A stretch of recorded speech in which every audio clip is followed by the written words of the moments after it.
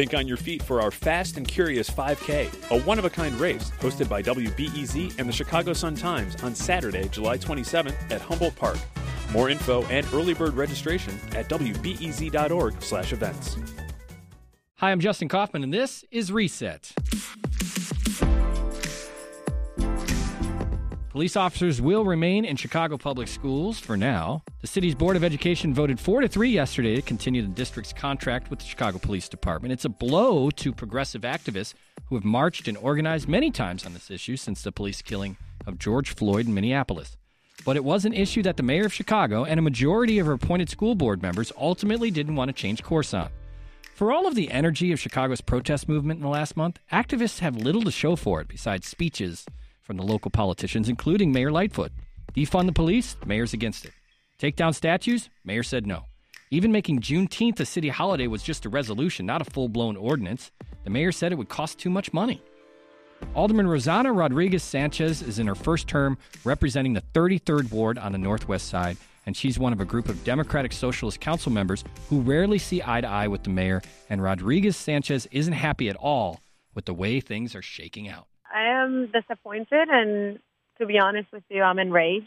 We are clearly living in a moment that requires looking at the things that we have been doing for a very long time and that clearly have not yielded good results, and changing the course of what we have been doing and learning from the mistakes that we have made. We know that when we put resources in communities, when people are supported, when their needs are met, people do better, and we see less violence and less need for punishment, right?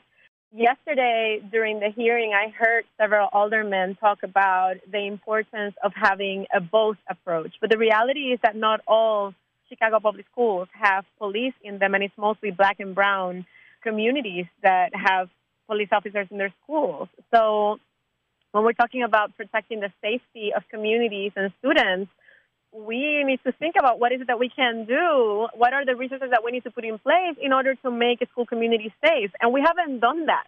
Mm-hmm. So until you don't put all the resources in order to meet the needs of students, to address trauma, to do trauma-informed education in communities, I don't think that you can be investing money in punishment. Chicago sees itself as a progressive city along the lines of cities in California or maybe Portland, Oregon. And we've seen other cities like Minneapolis decide to remove police from school and make other drastic changes because of the protests that are in their city. So how do you see Chicago when the mayor and the city council is not making the changes that protesters are asking for? Again, it's very disappointing. That doesn't mean that we won't continue to push for these changes to happen, and I want to make that clear. We haven't given up. But it is disappointing that we have a mayor that ran in a very progressive platform who said that she was absolutely for an elected school board, that she was going to look at the budget of CPS, that she was going to do all of these changes. And what we are seeing now is that none of that is materializing. And the very opposite, right? She is actually becoming an obstacle for the ones of us that want to see those changes and that are fighting for those changes. And it is very disappointing to not be able to have her support in these fights that are so essential right now. Does this give energy to those, including yourself, who are pushing for an elected school board when you have a school board that's appointed vote in favor of what the mayor wants? I think that what is giving us energy is the urgency of this moment and the movement of particularly young black and brown people that are out in the streets demanding that these changes are done because their lives depend on it. So I get energy from all of these young black and brown activists that are not scared to demand what they need.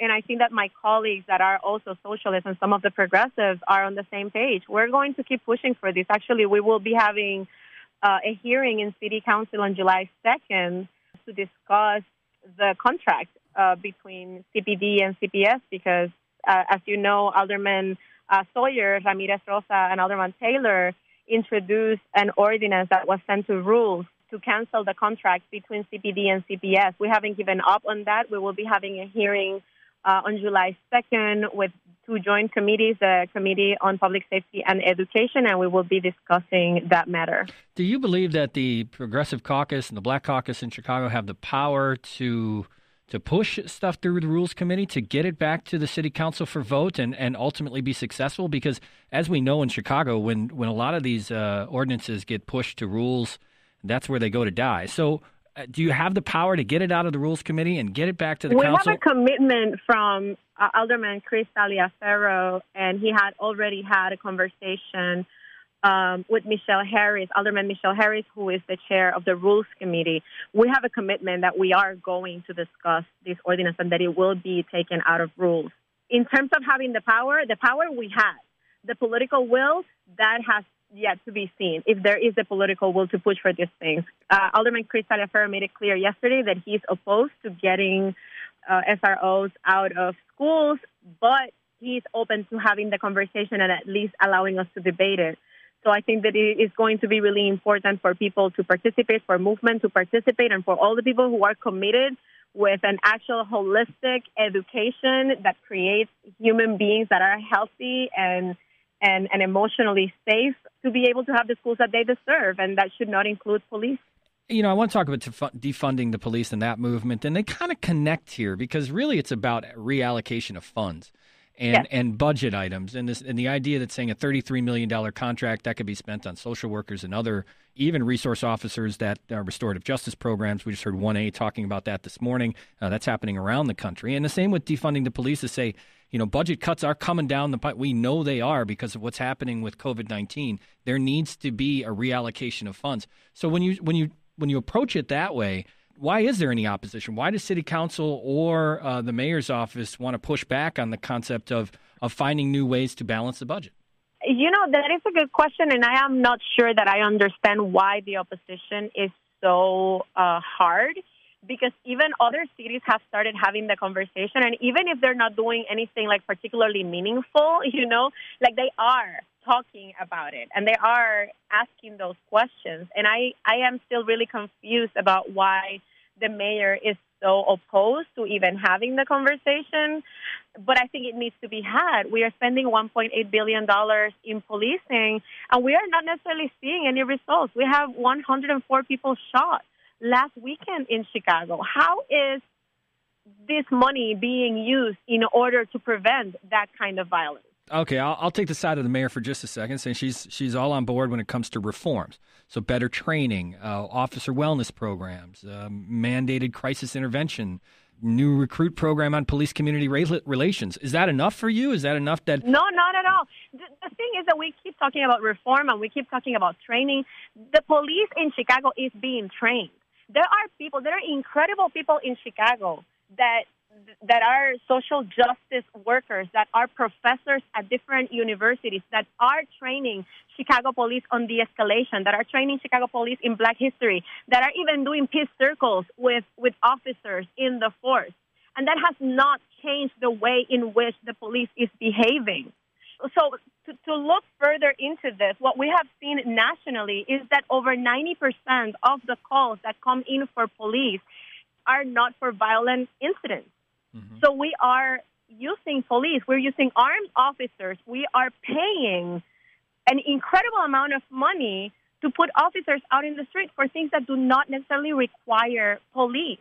And this is an approach to safety that ends up being racist because we know that 1 in 1,000 Black men will die at the hands of police. We have not solved that. So as long as we continue to use this approach to safety, we are going to be facing the same issues. I sit on settlement briefings almost every month in City Council. We're paying an outrageous amount of money in lawsuits because police misconduct. And police is receiving the training. I know that police is receiving the training. We can continue to spend more money on more training, but at what point do you just understand that you're using the wrong tool for the specific issues that you're trying to solve? We've been talking about some of the issues that are that the protest movement and activists and Black Lives Matter are asking about or demanding change, and that's defund police, that's police in schools. I mentioned taking down statues, even Juneteenth to a certain extent. And one of the other issues is police accountability and the civilian oversight. And we see this with CPAC, and this is the idea that there would be a civilian oversight of police. And this has been an issue that has played in Chicago over the years. Do you see this being the next fight? Do you see this being the place where maybe the activist movement can pick up some ground or at least find compromise with the mayor and the city of Chicago? Well, activists are fighting all the fights at the same time. So CPAC and our ability to be able to have oversight and community control over police is a fight that has not gone away and that we are fighting alongside all of the rest of the things that we're doing. So I do think that there is a path forward with this. I think that there's a lot of people in the city council that are committed with police accountability. I mean, we have seen the reports of the IG. We have a consent decree that has not been implemented. It's a disaster, what we are facing in terms of policing in Chicago. So I think the least that we could be talking about is about having more police accountability and community control. And yes, I think that there is a path forward. Okay, so there was a Block Club article just this morning, and it's so interesting, the idea that you start getting what's CPAC and what's GAPA, GAPA, which is the Grassroots Alliance for Police Accountability. Well, they talked about how protesters want one thing, and aldermen, specific aldermen, are like, yes, that sounds great, but let's do this instead. There seems to be that kind of thing that's happening in city council, where almost the interpretation of what the activist movement wants is they're interpreting it, the aldermen are interpreting it, and it turns into something that they didn't want entirely. So how do you answer that question about the idea of interpreting what the activists and the movements are asking for and actually executing what they're asking for? Well, actually, what I can tell you right now is that the people from CPAC and the people from GAPA, both coalitions, are now negotiating together for ways in which they can reach a project that both groups can get on board of. And having the support of both groups will definitely unify the movement. I think that when you talk about aldermen that are connected to movement in city council, there are some of us that will definitely listen to movement and try to carry those demands and push as far as we can to get as much as we can. But that's not the reality for everybody in city council. So I think that the push needs to continue.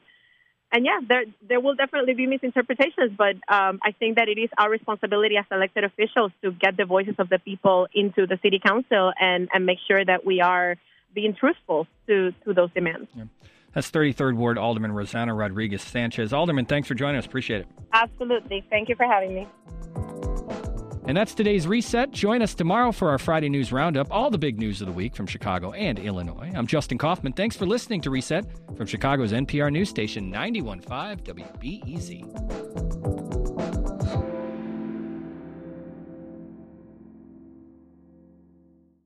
Thanks for listening to the news live on WBEZ and NPR.